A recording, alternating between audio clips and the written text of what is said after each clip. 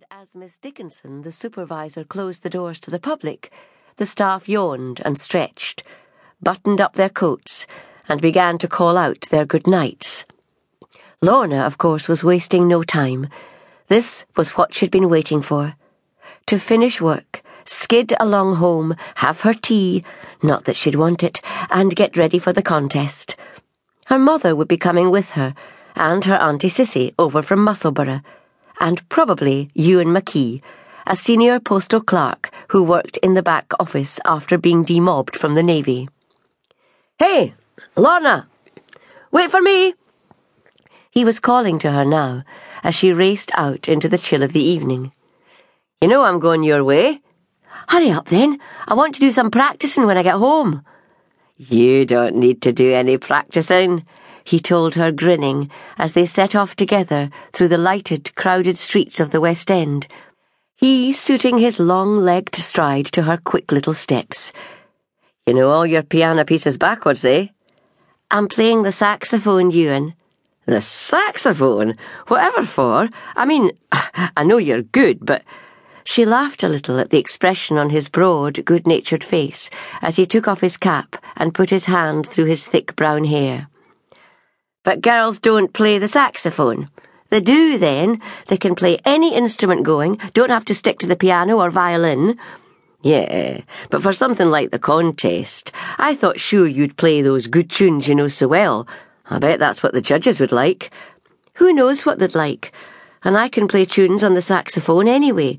If you come tonight, you'll hear them, eh?" "I'm coming tonight, all right. Just try to keep me away."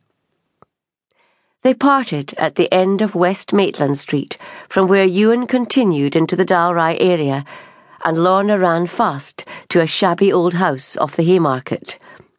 Here she had lived all her life in the ground-floor flat of the converted building, the only child of her parents after two brothers had died in infancy. It was not a sadness Lorna herself had experienced, being too young at the time. In fact, she had known no sadness at all until the death of her father the year before, a grief that was still with her. How did you get over losing somebody who'd meant so much? "You just take it day by day," Tilly, her mother, had told her, "and keep busy." Well, they were busy enough. They had their living to make, Tilly as a dressmaker, Lorna, after her war work making munitions, in the post office, for now, as she told herself, but not forever.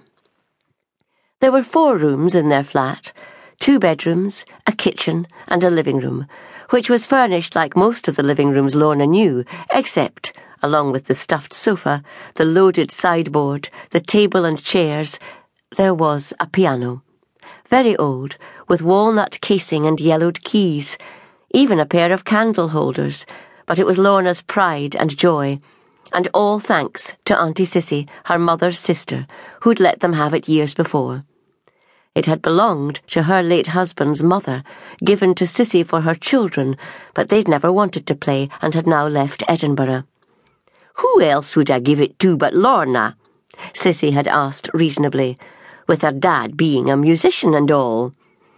"Always meant to get one," Cam Fernie had said, thumbing through the old music that had arrived with the piano. "Never got round to it."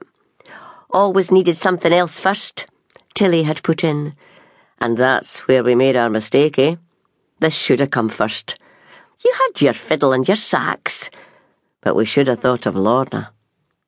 As her father sat down and ran his fingers over the keys, muttering that he'd have to tune the instrument before he did anything else, Lorna could remember standing looking on, transfixed with happiness. "Am I going to learn to play, Dad?" she'd whispered. Of course, she'd learned to play. As Lorna bounded into the living room now, calling to her mother that she was home, the memory of all those lessons came back. Not just for the piano, but the saxophone and violin as well, with her father patiently teaching her so thoroughly she'd never needed anyone else. Oh, but it was hard to think he wasn't still there in his chair, smoking and smiling as she came in from school.